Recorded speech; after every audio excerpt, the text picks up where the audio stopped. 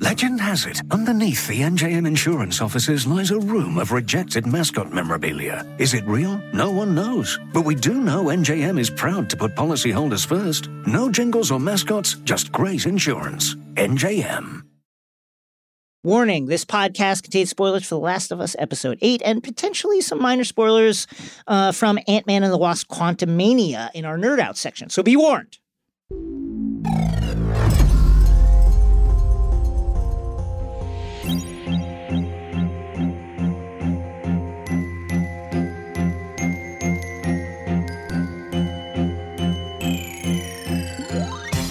Hello, my name is Jason Concepcion. And I'm Rosie Knight. And welcome to X-Ray Vision, the Crooked Media podcast, where we dive deep into your favorite shows, movies, comics, and pop culture. In this episode, hope you're hungry, because in the airlock... Dinner served! Dinner served! Some delicious venison!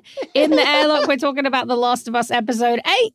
And in Nerd Out, it's a theory on Ant-Man and the Wasp: Quantumania. You might have heard of it. If you want to jump around, as always, check the show notes for the timestamps. Let's get into it. Coming up next, the airlock.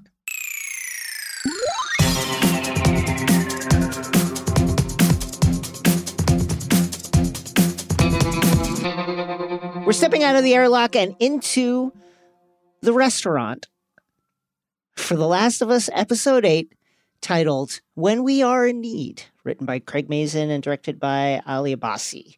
And we open with scenes of deep winter. We see a not quite frozen lake somewhere in Colorado. We see a sign for Silver Lake, Colorado. And over these wintry images, we hear the voice of a man saying, "Behold, the tabernacle of God is with men." The preacher's name is David. He is the leader of a small Christian fundamentalist group whose motto is, "When we are in need, he shall provide." And David is reading these lines with sadness, it seems. You know, he's got this, he really projects this kind of like humility, but almost like he's trying to project this humility. Yes.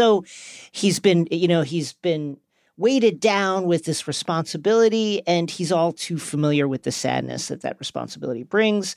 There's a young girl and a woman we assume to be her mother sitting close to the preacher. They look distraught. He then asks the girl if she remembers what comes next. She doesn't, so he finishes it for her. He says, "And God will wipe the tears from their eyes, and there will be no more death, neither sorrow nor crying. The former things are passed away." Do you know what that means? And basically it means heaven is pretty good. Now the daughter and the woman are the family of, we are soon to find out over the course of this episode, the man who was killed in the previous episode when the group of raiders attacked Joel and Ellie. Yeah, it's definitely very interesting.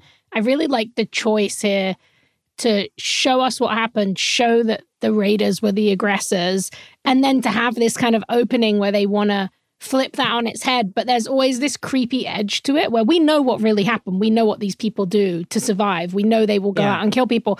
But here are the family. Here's the fallout. And when it's that question of what will we do to survive? But here we're not going to get an empathetic version of that story. This is something, as you will gain from the next line that David says, this is something much darker.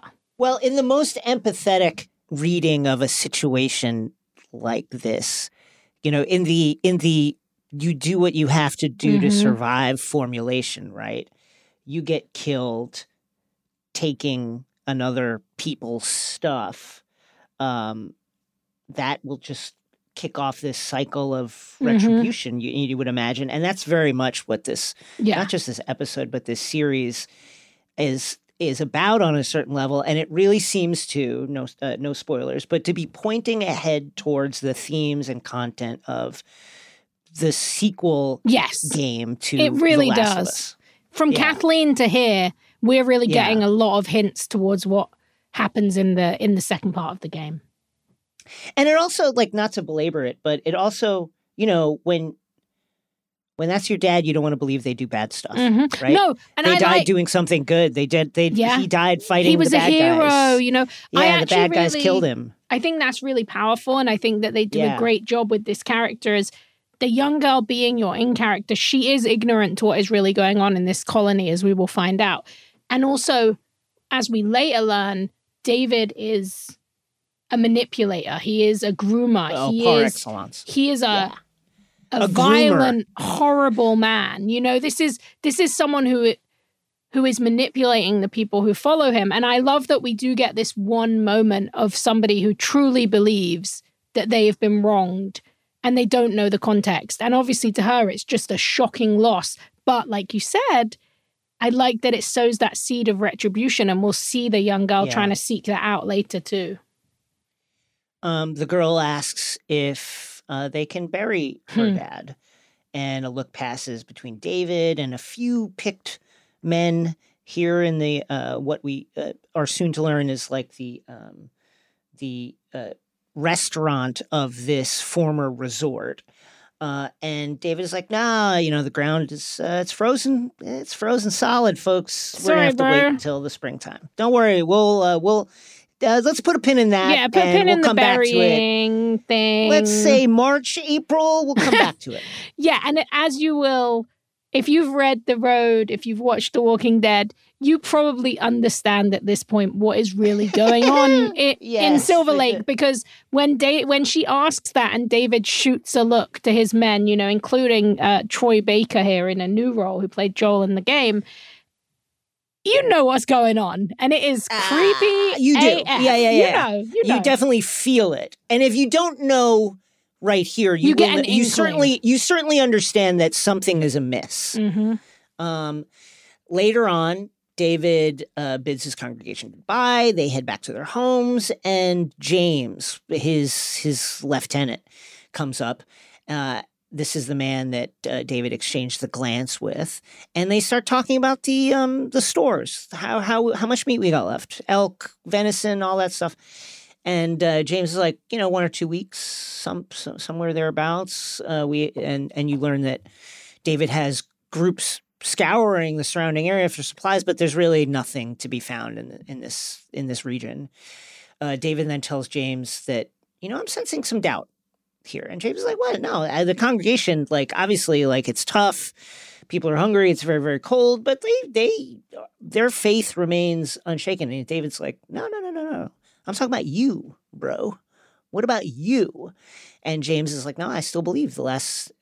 And it's always when someone says, I still believe, and then goes on to keep talking. It's right? The but. Nothing that matters after the but, right? It's like, I still believe, but. Yeah, there's no but here, but it feels like it because like a but. James says, I still believe. Now, and then, the last 6 months have been hard. But he insists that he's with David. But again, it seems like a pretty weak assurance. Back with our friends Ellie and Joel. Ellie is checking on Joel's wound. It's certainly not bleeding anymore after Ellie's kind of hasty and rough sewing up of the injury, but, infection. And Joel's the regular struggling. Kind. Yeah, is certainly a concern. And Joel is absolutely out of it. There's this wonderful, maternal moment, with the roles suddenly flipped where Ellie chews some jerky, almost desperately, and then leaves it on Joel's blanket for him to eat should he rouse himself and need to eat. And then she slips away to go hunt. She tries to tackle a rabbit. That doesn't work. And then soon after that, she spots a deer, takes aim, shoots it. But the animal, it's not a kill shot, so the animal kind of runs. She has to go find it. And of course, it drops dead right at the feet of David and James, who are in the area looking for forage, looking for supplies. Ellie gets the drop on him. She's like, drop your rifles, turn around, walk away. David goes right into preacher mode. Yeah. And he's ready. He's ready. Specifically, as we are going to learn over the course of this episode, he sees a young girl by herself. Mm-hmm. And David is like, oh, shit, here we go. Yeah. Hey, that's really do you have 10 seconds? Hey, just before you shoo us off, your deer. You have 10 seconds to talk about, where you are spiritually. And we're he starving. just goes into his pitch. You need to help us. We got other people, women, children. He's going for the guilt trip. And he really wants Ellie to go back with him. Now, and he offers a trade. He's like, maybe there's something we can help you with. You give us half the deer and, we have stuff. And then before he can even list anything, she just blurts out, do you have medicine? And then David is like, aha, here is a vulnerability. Here is a thing that I sense I have leverage here. And David's like, oh yeah, we got lots of medicine. You come back with us to our cabin. Ellie's wisely is like, no, I'm not. Thank God. I was worried for a moment, she's not the most sensible person, but she's doing all this for the first time, Yeah, but I like that here she trusts that gut. That's that instinct that when you're a kid, your parents are like, if you feel that, just follow it. Like if somebody gives you a bad vibe, don't go. And she does the right thing and she's like, I'm not going back with you.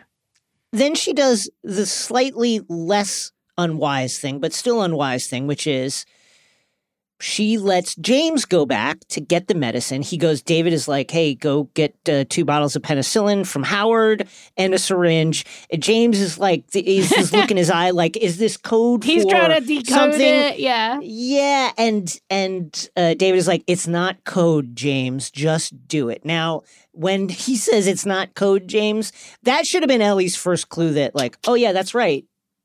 Part of a group. I'm sending this guy back. He might tell somebody. Yeah, I need to be on guard here. But it's about Joel's survival. I think Ellie has that tunnel vision this episode, just about how can she help the man that she cares so deeply about come through this? How can she avoid being alone, which, she said to Sam was her greatest fear. Yeah. So David and Ellie end up in the ruins of this house. They've built a fire and they're sitting there with this deer carcass, and Ellie's got her gun on David the whole time. And David is continuing his pitch. He's like, why don't you join us? Why don't you join our group? And Ellie's like, it doesn't sound that great because you yourself said that you're starving. Yeah, it doesn't sound like you're doing a good job, bro.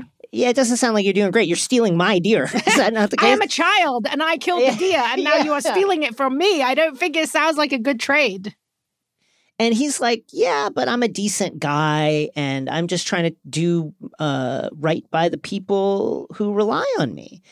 And she's like, okay, so you're their leader? And he's like, yeah, but they chose that. They wanted that to be the thing. And Ellie, and this is good. This is actually great that Ellie sniffs this out right away. It's like, is this some weird cult thing? Like, the answer is knows. Yes. Very, very much so. The answer is so, absolutely yes, babe. Like 100% yes. And David does not give the most authoritative answer when Ellie says, is this some weird cult thing? And David's verbatim answer, his actual answer is, he starts with this very long, and then he goes, I'm just your basic preacher, Bible preacher. That's it. What was the bro? What was 5 seconds of Everyone in this colony needs to have better prepared answers. You're going to see this at time and time again. I'm like, bro, you could have just said no. If somebody asks you if it's a cult, just say no. But then we will learn that for some reason throughout this episode, probably his own delusional mind, but David sees something in Ellie that he thinks is a kindred spirit. So I also wonder if that's why he doesn't immediately lie to her. Let's get back. Maybe she likes cults. I don't want to deny it in case she's into it. I wanted to talk about this when we get to that moment, but let's talk about it now. This is part of David's pitch to Ellie. I took that to be David just a flat out is grooming this girl. He is. You're so special. Yeah. Like you're the only one that understands me. All these people I'm with, they don't get it. They don't get it the way you and I understand. Yeah, like you really understand what's going on here, and I feel like you're a kindred spirit. Like I took that as, David's an even deeper scumbag than we are than we know about right now. He definitely is, and you see that in the way that he approaches Ellie. Like, the actor who brings him to life is so terrifying. Deeply unsettling performance. In this role. It's so quiet, and but at no point, what I really love about this is they don't try and fake us out. They understand that we know the genre enough that they don't need to make us think, oh, maybe it is a good place. Because if you think about it, like The Walking Dead, I think a lot about the Sanctuary storyline, which was actually one of my favorite storylines, where they seek out this place that's allegedly the safe place for survivors. They get there, they get fed, they eat this delicious meal. Lo and behold, oh, actually, you're going to be dinner. Yeah. Like, sorry, bro. Spoiler alert, like season 5 The Walking Dead or whenever that happens. But like, I like here that from the outset, you are just given clues constantly, atmosphere clues, tone clues, visual clues, vibe clues, that David is just bad news. And I think that's a really good way of building the creepiness and tension that kind of leads to this explosion of violence at the end of the episode. X-Ray Vision will be back. For over 130 years, McCormick has helped you make Mom's lasagna to keep her secret recipe alive. Take over taco night. No matter how chaotic your day is. Conquer the bake sale, even if you get to it last minute. And craft the perfect Sunday brunch when it's not even Sunday. Because with McCormick by your side, it's gonna be great.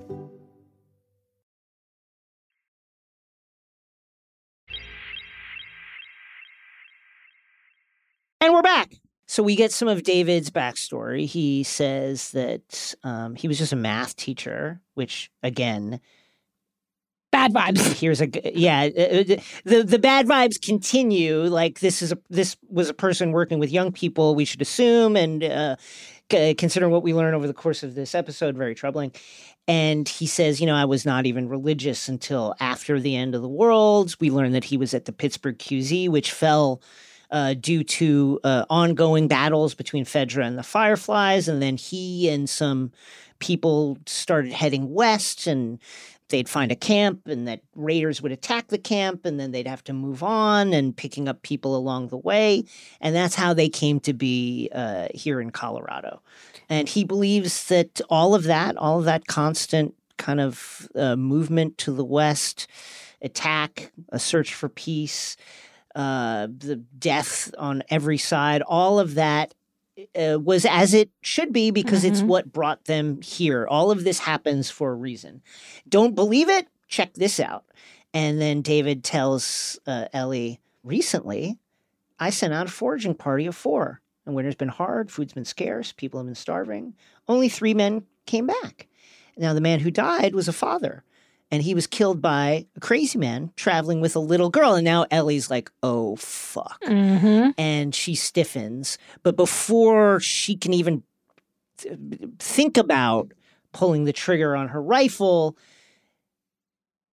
David's saying, James, lower your gun. And we realize that they've already got the drop on her. James, for his part, recognizes that Ellie was the girl who was with the man who killed their companion and their friend. And David is like, yeah, but forget all that. Just give her the medicine. James is like, what? It's like, yeah, just give it to her. And then David again offers to take Ellie, and he's like, I can protect you. You're out here alone. This is no place, this world is not safe for a young girl alone. Ellie takes the medicine and runs off. And James is like, I can't believe that you're just going to let her get away. But of course, he's not going to do that. Yeah, I feel like this is a good sign as well that David is clearly not like a very trusted leader. Even though he has this power, he kind of rules through this fear, as we'll find out in a couple of scenes. And also, I just find it very interesting that that's James's first thought. It's not like, obviously we're going to follow her, or what's the plan next? He just thinks like, you saw a young girl and you gave her what you wanted because you're a creep. Like, it's really interesting. They show you so many dynamics in these small moments. I think that's right. And I think that it's even more insidious than that, because it tells you that David has, even from his followers, a secret side. Yes. Because James is like, the fact that James doesn't understand, of course David's not going to leave it here. This is not the end of it. You think that was just like largesse? That was just generosity? No. The fact that James doesn't pick that up lets you know that David has a deeper, more secret side from the people who, he's ostensibly in this like intimate leadership role with. I love that actually, because that is a great read where it's like David's falsification of who he is and this kind of kindness and generosity. He has actually sold that to them so well that James could believe that he would just give this away because he thinks it's the right thing to do. And I love that pickup that I almost kind of didn't even realize when I was watching that he wasn't a preacher before. When you read it in the context after a couple of rewatches and then talking about it with you, that is just so creepy because that is a man who picked up the beliefs of others in order to become a cult leader to make the most of a post-apocalyptic situation for himself. Absolutely. That's so horrifying. And I think that I wrote about this at IGN this week, like about this episode. I think that is the notion of why these kind of characters are always presented as the scariest thing you can come up against in an apocalypse. What if it wasn't the best of us who thrived at the end of the world, but the worst of us? Yeah. And David is absolutely that, a man who knew how to manipulate the end of the world into a situation that now he is incredibly happy with because he's surrounded by women and children who he is in control of. Very scary stuff. This is a great point. Now, in that opening scene where you see David with his flock in that restaurant, the first thing that struck me was, one, the women and the men were separate. You saw a mother with a young daughter. You saw another mother with a young daughter who we don't meet them too much. But then all the men sit at their own tables, and it's really only David that addresses the women and who walks among them as well. Immediately you're like, there's something not right here. This is not good. Whatever is going on here is not right. Now, it's just not. It's off. And we're about to get to see very soon even more of that really nightmarish dynamic. So Ellie returns to Joel. She just kind of guesses like where to inject the antibiotics. She does it right into the wound. Painful, how much, but probably where, good choice. Like, sure, good choice. Yeah, as good a choice as any. We go back to Silver Lake and the resort. Dinner is getting cooked up. It looks like very, very red meat. Yeah, it looks very fresh. Seeing as weren't they just very, very running fresh out red of meat that surely you would have jerkied, etc. We're putting this in tomato sauce. Doesn't because look very that's seasoned. What we have. Not gonna lie, because that's what we have. But also, like, it'll help cover up any kind of the redness, the gamey texture. Folks are kind of sitting around with their plates of this meat, and there's a great moment. It's so good. A great moment when it's being cooked up, right? Where the woman who is stirring all everything into the pot says to the guy who brings this tray of meat, "Oh, what is it?" And he just goes, well, first there's a long pause, like a 2 to 3, like a very, very too long. The pause again. Pause. Get a quicker answer in your head. Friend. And then he just goes, venison? Like almost like it's a question. Yeah. It has the little lilt of the venison. Are you going to accept that? So, everybody's sitting around eating or getting ready to eat their plates of venison, and you could see there's a really great kind of very, very small moment here where you see various people eating. Some of them are tearing into it. Others are like just nibbling at it. Others seem wary of it, like openly wary. And that is when David and James return with this big deer that they took off Ellie. And David could not be happier to be bringing this meat in. But then he sees that, people are like, wait, what are we eating? Yeah, everyone else is like, you just showed up. Yeah, if you just showed up with the meat, what am I eating right now? And David's like, hey, listen, okay, wait. This is one of the great fake outs in this episode too, where David says, okay, hold on, I need to say something. I know there are rumors going around the camp, okay? And they're true. I found the girl who was with the guy who murdered our friend. So good. Because you're like, is he about to Yeah, I really thought like he's about to say, hey, listen. You got to do what you got to do, we bro. were starving. Yeah, we're it's starving. ravenous time, baby. It's happening. We're eating some people. Yeah, I love that note that you made as well. Like, it's so well done to see the way that some people are just eating it so heartily. Some people are wary. Some people are nibbling. Because, like, we can tell just from the narrative storytelling of one episode that David is off key and that glance he gave to James meant her dad's getting eaten. So, of course, the people in the room would feel the same way. I like that respect of the intelligence of the characters and the intelligence of the audience to know that it's not realistic that every single person in there would just be yamming down the food, acting like it was completely normal. Yeah. There's going to be people who are starting to cotton on to what David and James are doing. And here we see how this David scene keeps control of these people. He does it, one, through his generosity with sharing this food. Mm-hmm. Communism. It turns out to be, people. Spoiler. Two, by creating these external threats, he says, hey, I found the man. I found the girl. I know where she is. We're going to send the search party out tomorrow, and we're going to get revenge. He's out there. We're going to get him. And then three, through outright fear and violence. Mm-hmm. The girl whose father was killed is like, I want them both dead. Why not kill the girl too? Like, why are you going to bring her back here? And Seems like a good point. And also, like, I will say as well, I think this is another great narrative choice because surely that seems like what the leader would want. And that would have been a great moment for David to be like, you're right, my child. Like, we will get justice and vengeance, just like an eye for an eye in the Bible or whatever. But that is not the way David reacts. And it tells us so much about him and this colony. He slaps this young girl to the floor. Yeah, like off her chair. Off her chair. Nobody moves. Nope. Everybody stays nailed to their seat. And he says, basically, I'm your father now. You have to respect me, or this is what happens. Now let's say grace and eat dinner, which is probably your dad. Sadly.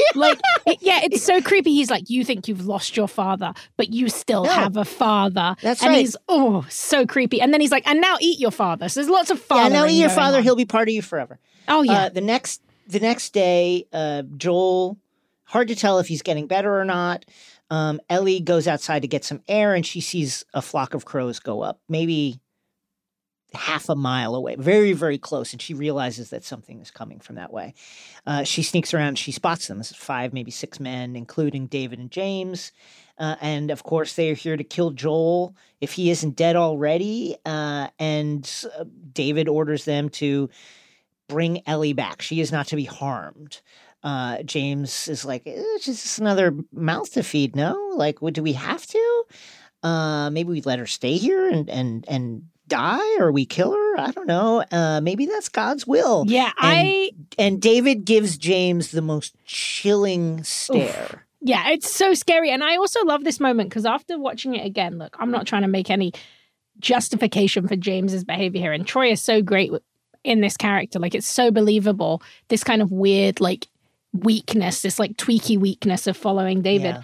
But I also wonder, like, does he have an inkling?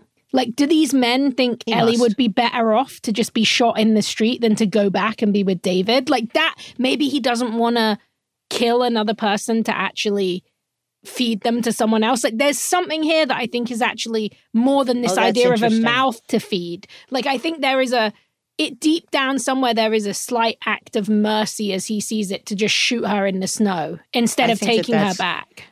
That's an interesting read as well. It's, certainly that idea of, well, it's better this way, mingled with the sincere vengeance that he is seeking, certainly would make killing the young girl a lot easier. Ellie tries to rouse Joel, no bueno. Desperately, she puts her knife in his hand and is like, listen, I'm going to try and lead them away. But if I can't, this is for anybody that comes down here. Joel is like just barely with it. He does not seem all the way conscious. Ellie then seals up the house, like puts a piece of furniture in front of the cellar door, gets on the horse and goes galloping down the street.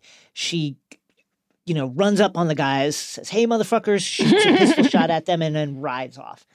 And they're ready to shoot her, but David is like, "No, alive, alive, alive. I want her alive."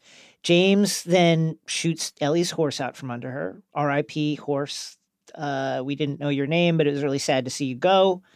Ellie gets the first of several concussions that she will get over the course of this episode. Oh, man. Her brain's scrambled up in there.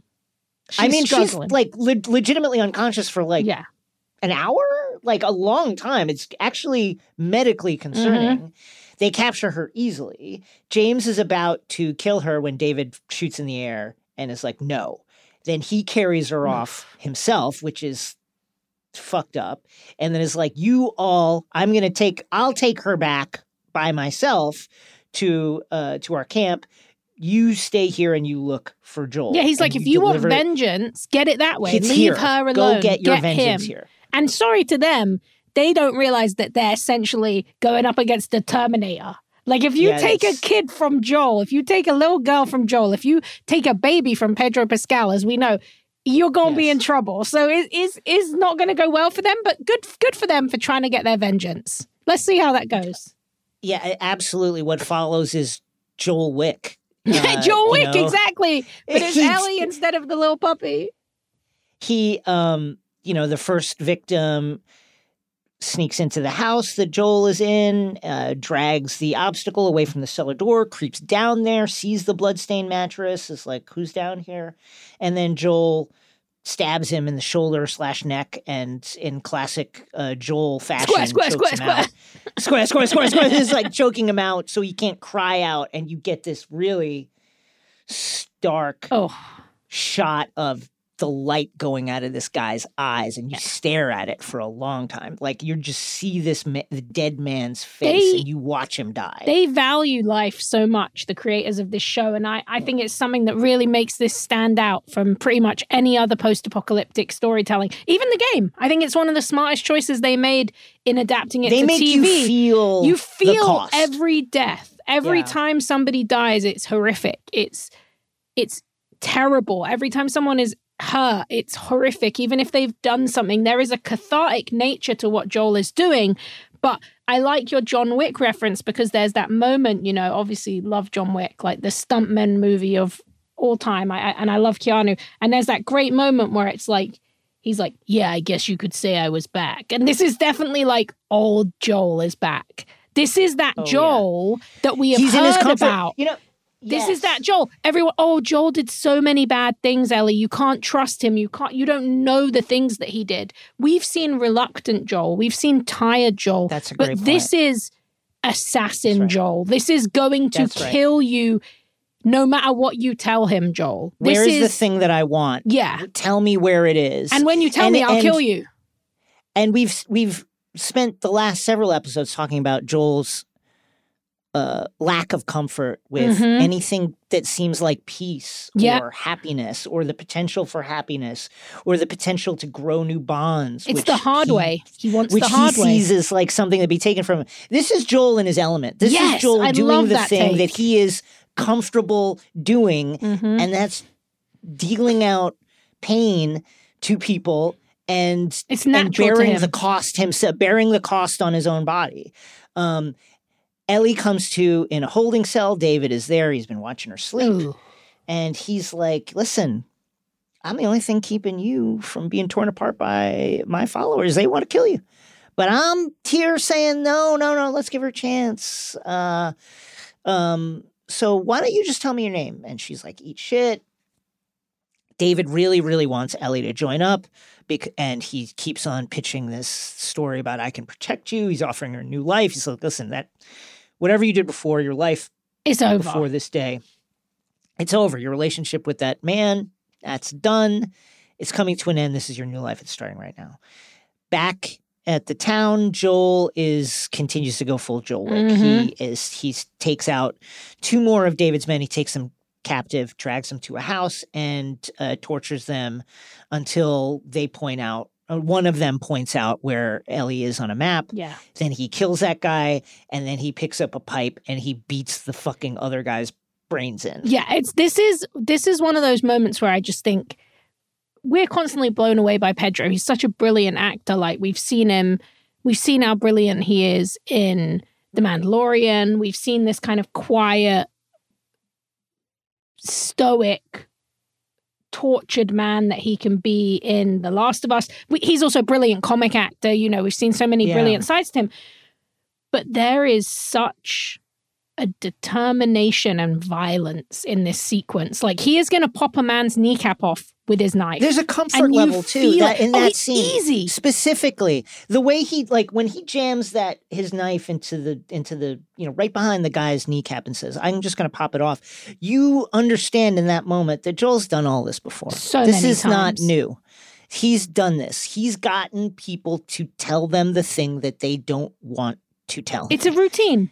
And it makes so much of the earlier episodes make sense. I mean, imagine how uncomfortable it was for him to sit with Bill at their house and to pretend to be civil when he knew that what he could really do was kill Bill and take what he wanted. Yeah. You know, this is the way that Joel gets things. And to see him, I thought it was really, as game players will know, this was needed in the series to show what Joel could do, because Joel is not going to stop doing this. And we needed to understand that, because we have not seen this kind of explosion of violence from him in this way yet. And that moment where the guy tells him, you know, he's in agony, he points out the map and this kind of with the knife on the blood on the knife, and Joel just kills him. And that's when his friend realizes, oh shit, I'm going to die. And the guy begs for his life. He's like, why did you do that? He told you, you told him, but he did, And I think Joel says something like, he's like, don't worry, he did tell me. And then he just beats his head in with a pipe. And it's just like this, something has flicked a switch in his head. And Ellie is Sarah, Sarah is Ellie, Ellie is his daughter, Sarah is his daughter. This is, you fucked up and there's no going back. X-Ray Vision will be back. Hey, Hotels.com here. Tired of living like a sardine? We know a hotel where you can enjoy the open ocean. Book hotels with ocean views in the Hotels.com app. Find your perfect somewhere.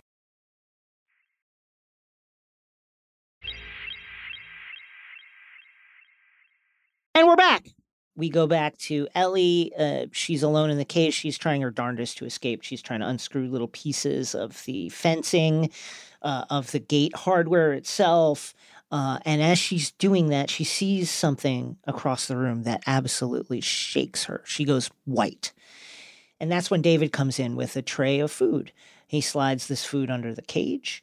And then we see what Ellie is terrified of. This is like this smear of blood on the floor and a human ear. And David realizes he's caught, to a certain degree. And he says, for what it's worth, this is just deer meat, I swear. Yeah, and then he switches tactics. This is how switches up. This man is a master manipulator. He's like, now I'm just going to kind of make a joke about it. This is deer meat. Like, I'm giving you the good stuff. Don't worry. This is when the true grooming really takes place. He's like, hey, listen, I'm letting you into my confidence now. You're in the inner circle now. Only a few people know that we're eating people. And what is the and then you join us and you're going to be part of that. You're going. This is so scary because this is the ultimate first step of any kind of grooming and any kind of behavior that you don't want a kid to follow, which is an adult telling a kid, I know something secret and you can't tell anyone. This will be our secret. So they do this here, but they pose it as him telling her about them being cannibals. But we know what it really is. He's bringing her into his confidence. He wants her to feel like she owes him. He wants her to feel like there is something she knows that nobody else knows. It's so creepy and so well done. He says, listen, I'm not proud of the fact that we're cannibals. But you also get the sense that he'll do anything to keep himself in control of his group. That's what this is all really about. And it's not about survival. The creepiness, it's just about control. It's about maintaining his iron control over the people that fall under his sway and using them to satisfy himself however he wants to. I also think it's really important to point out, like, one, eating, scientifically, people know that eating human meat makes people sick because you're not supposed to do it. You can catch brain infections, things like Kuru, whatever. So he's not really protecting people. And the bigger issue here, as we talk about grooming, is consent. David admits that most people who are eating the meat do not know. He did not go out of his way to tell them. He did not pose this as some kind of democratic solution. Look, let's be real. In a post-apocalyptic... You're starving, you do what you have to do, but at least you do bring it up to a debate. Hey, what do we think? What do we think? Should we do this? Yeah. And also as well, realistically, in a post-apocalyptic situation, there would actually probably be many cannibals. There might even be a cannibal black market of meat and jerky and all different kinds of things. But David doesn't care. He doesn't want to democratize it. He doesn't want to have a conversation. It's about manipulating people. It's about making people do something that is so taboo, so horrific, and keeping it from them. This is all part of his game. He enjoys... I mean, look, also, let's be real. Do we really think all the deer's gone? I don't think so. Ellie found one so easily. Yeah, this is control. This is something that he is choosing to do because he enjoys it. And he kind of gets into that as he keeps trying to groom Ellie. And he keeps saying, you're a natural leader. You're smart. You're loyal. You remind me of me. You're like me. And then he says, I've always had a violent heart. I struggled with it, but then the world ended and I was shown the truth. And here you really get the sense that he's actually coming clean on a certain level here. He is actually telling her a secret that the rest of the group doesn't know. Yeah. The rest of the group thinks, after the fall of the world, David found God. No, but David's God is the cordyceps. And he says, look at the way, first of all, it won. And look at the way it won. It's fruitful. It multiplies all over the place. It protects itself. It protects its children. And it secures its future through violence. And Ellie's like, why are you telling me all this? Because you can handle it the way the others can't. Now, and, he then tells her, like, oh, I see you as an equal. We're going to be partners in this. Ellie asks about Joel. And David says, I can tell the others to stop looking for him. They'd spare him. They'd do that. I have that kind of pull. I can do that. He places his hand on the bars. Think of what we could do together. We could make this place perfect. And she moves towards him. He places his hand on hers. Imagine the life we could build. And Ellie says, whoa. And then bends his finger back and breaks it. Yeah, she snaps it. While he's stunned, she snaps it. Badass. There's a satisfying little pop too in the sound mix. And then she, as he is stunned and kind of dealing with this immediate pain, she is trying to grab the keys off his belt. He grabs her, knocks her head into the bars, concussion number 2, and she goes down. And he says, you little cunt, let's see what I go tell the others now. This petulant side now, the anger coming out. Ellie says, like, you can tell them I'm the little girl who broke your fucking finger. Meanwhile, Joel, one of the great performances through injury in the history of sports and performance. He's pushing through.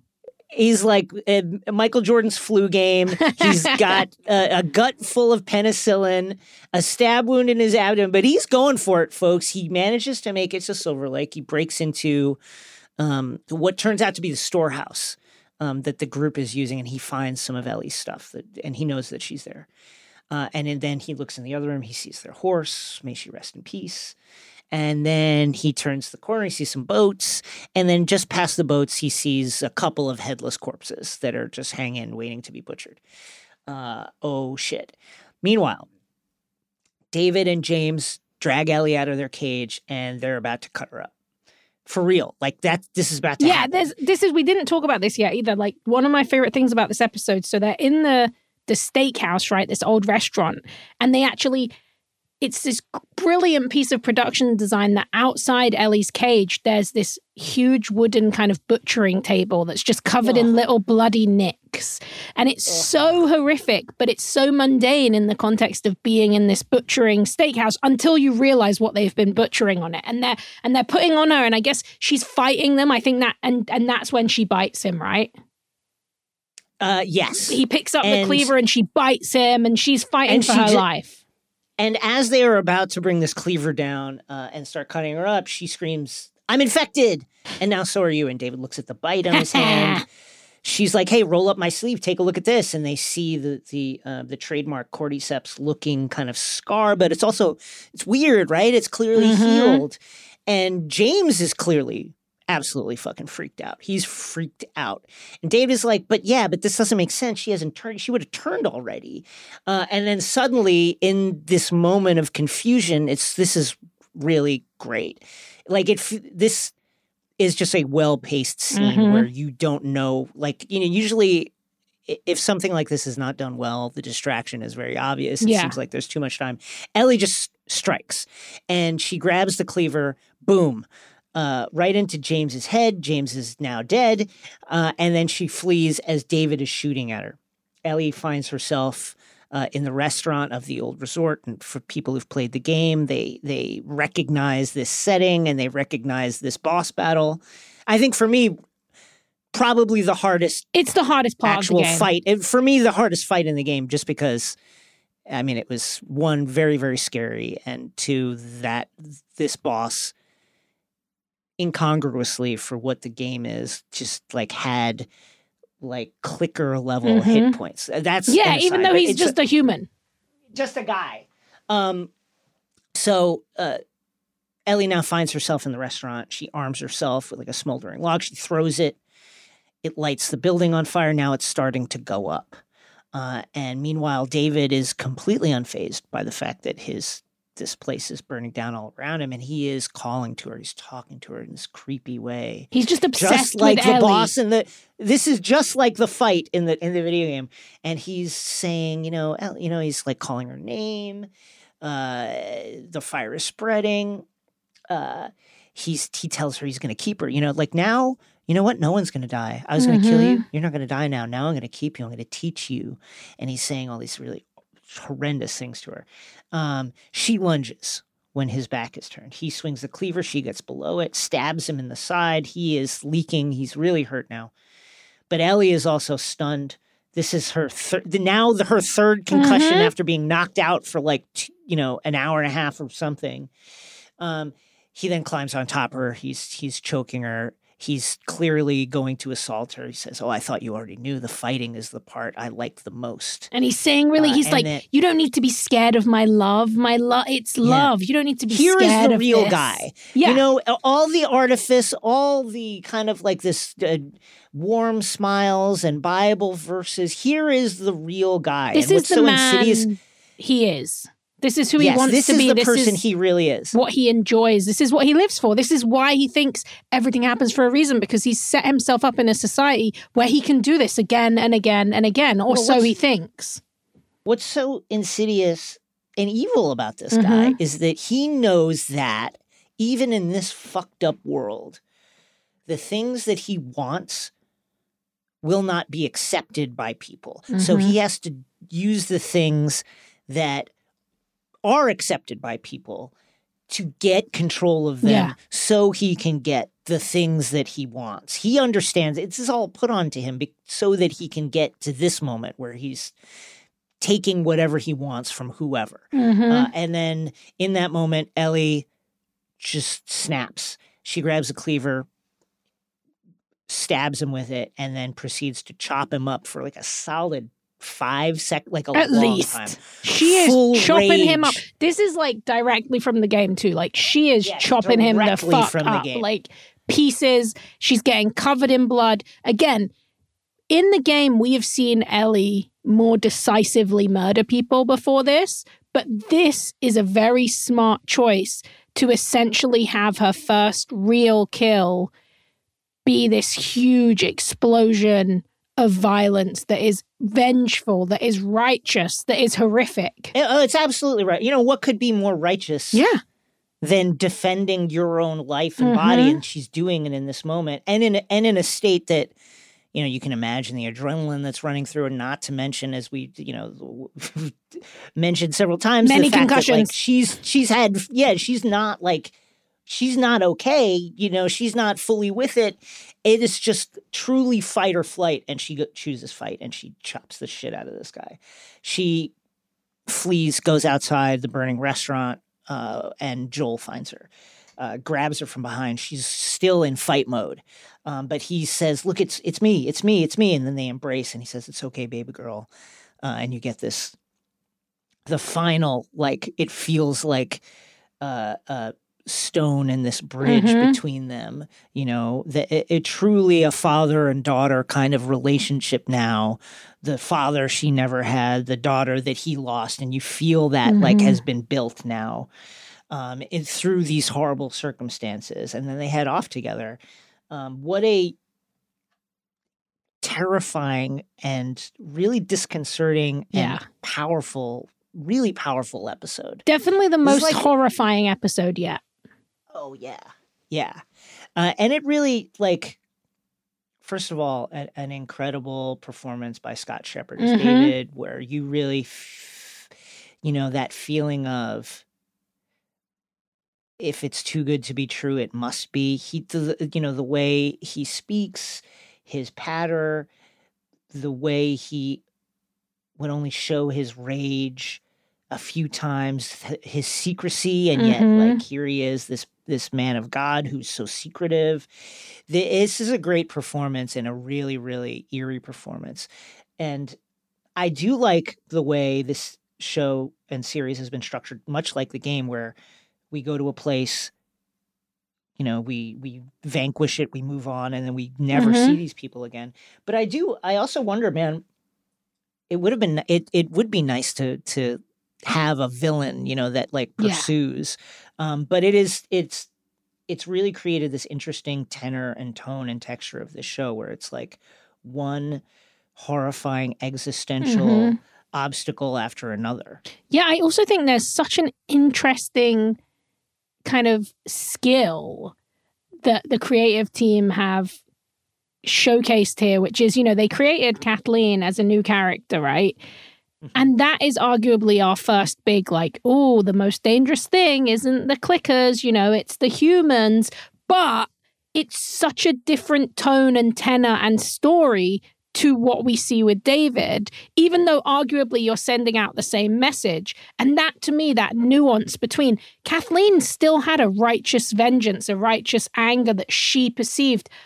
And she knew she was lost in it. There was a self-awareness there. That was more of a tragic, even though she was a horrific, cold-blooded killer in the end, as we saw. It's so interesting to me that you can do that storyline, and then 3 episodes later, you can have another human antagonist, but that is so different and so scary and so completely evocative of a different kind of fear. And I just think that is such a compliment to the way they're telling these stories, to be able to do that twice. The Walking Dead would do that, but it would be in different seasons. This is one season where we go from someone like Kathleen, and then we meet David, and we see a completely different kind of person. And I think something that I think you're totally right. Like, the chapter narrative is almost sequential in a way that, we talk about that with Star Wars, like the story of a week. Here it's the location of the week, which is very much... and then we move on. Exactly. And it's really interesting because definitely David is so scary, and that community is so horrifying, but so kind of interesting as a psychological study. You could have had 3 or 4 episodes there. You could have David be recurring, but that narrative choice to just keep moving, to recognize that part of the game where you kill someone, you leave, you move on, you go to the next town. I think it's quite a brave choice for prestige storytelling, and it really is nice. I'm still every day surprised that they chose to just do the game in 9 episodes, and it makes me so happy, because we could have been just getting to Kathleen now. They could have milked it. They could have milked it 3 seasons, and I'm always impressed by that choice, and I think it's really paying off. Yeah, I the other thing about this episode, you knew that, I never asked myself, where the fuck is everybody else? Where the hell is, for one, most of David's, like, fighting men had been got chewed up by this engagement. Like Joel Joel had took fucked care of up. them. Yeah, and then the rest of them, as we saw from James, who was, in many ways David's closest confidant, they were on some level waiting for some sign that they don't have to do what this guy is saying anymore. Yes. Like, I can't imagine I like that. anybody coming. I think it's actually evocative of like his leadership style, that nobody is like running towards this burning building to figure out like what's gone wrong. Yeah, and they're probably like, oh, good. Yeah. And I know it's true. And I think as well that for the women, the children, the kind of the citizens, they're too scared. They don't do anything unless he tells them to. And I actually think that's really interesting because you're right. It's evocative of the leadership style, but also a lot of times when men groom younger women and groom children, groom teenagers, it's because people their own age will not interact with them, will not respect their behavior, their abusiveness. And I think in that way as well, David knows that James doubts him. He knows that these adult men are kind of turning against him. So he's looking to Ellie. He's saying, we can start something new. You can be my confidant. Yeah. And in that way, it evokes that too. I thought the writing on this was so well done and so kind of devastating and just horrific, but never in a way that felt inauthentic. Like it felt true to who David is in this show. And yeah, just wow. And Bella really going for that Emmy, I feel like at this point, once we get into like episode 8. Pedro, obviously. I mean, I feel like he's a shoo-in after this. Well, up next, let's go into Nerd Out. And of course, we're going to continue our Last of Us coverage right up until the finale. Stay tuned.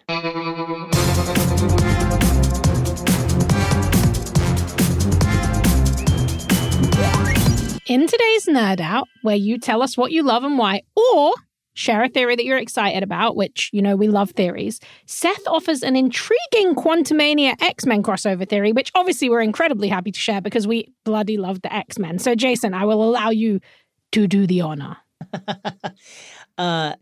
Hello, Jason and Rosie. Since watching Ant-Man and the Wasp Quantumania, I've been wondering about the rebels that we meet in the quantum realm. Is it just me, or does it feel like we have been introduced to the MCU's version of the X-Men? Quaz could easily be a code name for Professor X. There's a Cyclops character who blasts energy beams from his face, a character who uses blades and has regeneration skills, and there's also a character that is a blob, a.k.a. I'm saying this, not Seth. Yeah, I immediately thought, oh, that's fucking Glob Herman. Yeah. I would love your thoughts, Seth. I think while I don't think that those are the X-Men, I think you're onto something in that the power set They're analogs. Absolutely. Yeah, it did feel very pointed. Yeah. Also, I mean, when you, in a Marvel context, when you introduce a character who can read everybody's thoughts, like, I think you know what you're doing. Yeah. And I think as well, something I was really interested in, they talked a lot about this being a kind of Wizard of Oz inspired story where they venture into this alternate world, this kind of multiversal plane, the quantum realm being its own space and time. I do wonder, and I would love this, Seth, you inspired this. I hadn't thought about this before, but maybe there's a world where William Jackson Harper is our MCU Charles, and that was just an alternate universe version of him. In every universe, he has the psychic powers. I think as well, I think it's really great that you caught on to this because the truth is they do this for fans. They put these analogs in. They say, oh, wouldn't it be fun if we had oh, wait, isn't this kind of like the giant size crew? Like, oh, what if we just added one more character? So I love that. I don't necessarily think that those are going to be the final versions, but I would love to see a world where we get some kind of recognition that perhaps this was some foreshadowing or seeding or some multiversal plane. If not, I just want to see William Jackson Harper come back again because I just think put him in more stuff. And also him as Charles. Yes. I would love to see it, actually. I think that would be fantastic. Thank you so much, Seth. And of course, if you have any theories or passions you want to share, hit us up at xray@crooked.com. Instructions in the show notes. That's it for us. Rosie, any plugs? Plug. You can read my Last of Us coverage at IGN. I have some cool Do it, stuff folks. coming up at Polygon. You can check out my website, rosieknight.com, where you can find all my work and read some cool comics. I am Rosie Marks on Letterboxd and Instagram, and then obviously here twice a week. Catch the next episode on Friday, March 10th for episode 2 of The Mandalorian. And remember, we are bringing you 2 episodes a week, every Wednesday and Friday on your podcast deliverer of choice. That's where you can find us. Twice the Pedro Pascal, twice the babies, twice the Pedro escorting children across a wasteland. Find us every Wednesday and Friday in your ear holes. And if you want to see us with your eyeballs as well as listen with your ear holes, you can subscribe on YouTube. We have a very good amount of subscribers. I'm very impressed. That's thanks to Jason and bringing that channel over. So if you go there, subscribe, you can watch full episodes. Dylan does a great job with those. Follow us at XRV Pod on Twitter, where we're always sharing cool stuff, retweeting a lot of Pedro Pascal love at the moment, and check out our Discord. You can meet tons of amazing fans, all kinds of rad people there talking about all kinds of rad stuff. Some of the stuff is outside of the realm of X-Ray too, so if you're a little bit of a newcomer to the stuff that we talk about, it's just a place to hang out, and there's all different kinds of conversations going in there. And me and Jason are in there all the time. It's linked to my Letterboxd, so there's a whole channel where you can just laugh at all my bad movies that I watch, which people have a lot of fun doing. It's rather joyful. And, of course, let's not forget about the need for 5-star reviews. 5-star ratings, 5-star reviews. We gotta have them. We need them. We desperately plead for them every episode. You gotta give them to us. Here's one from Jan Hart. The Last of Us. I discovered your show through Crooked Media and found the episode about The Last of Us so good and informative. I watched the HBO episode, then listened to your podcast, then go back and watch the episode again with new eyes. 5 stars all around. Thank you, Jan. Thank you so much, that's Jan. very nice. X-Ray Vision is a Crooked Media production. The show is produced by Chris Lord and Saul Rubin. The show is executive produced by myself and Sandy Gerard. Our editing and sound design is by Vasilis Fotopoulos. Dylan Villanueva and Matt DeGroot provide video production support. Alex Relaford handles social media. Thank you, Brian Vasquez, for our theme music. See you next time, folks. Bye.